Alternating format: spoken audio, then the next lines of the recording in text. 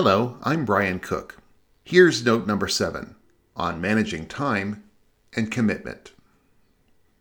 Successful leaders prioritize time for people, projects, and activities that make the biggest difference. Here are several keys to make the most of your time. First, although you can do almost anything, you cannot do everything. Know your strengths. Recognize and prioritize opportunities that reward your talent and experience. Second, know when to say no. You don't truly stand for anything until you say no to invitations and activities that divert you from your most significant intentions. Third, although all people matter, some people matter more than others in your life and career.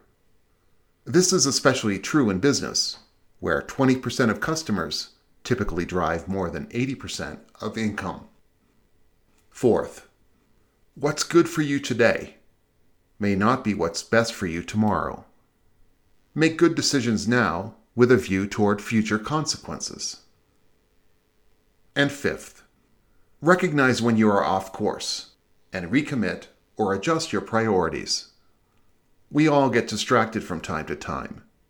Know when you are off course and renew or revise your commitments.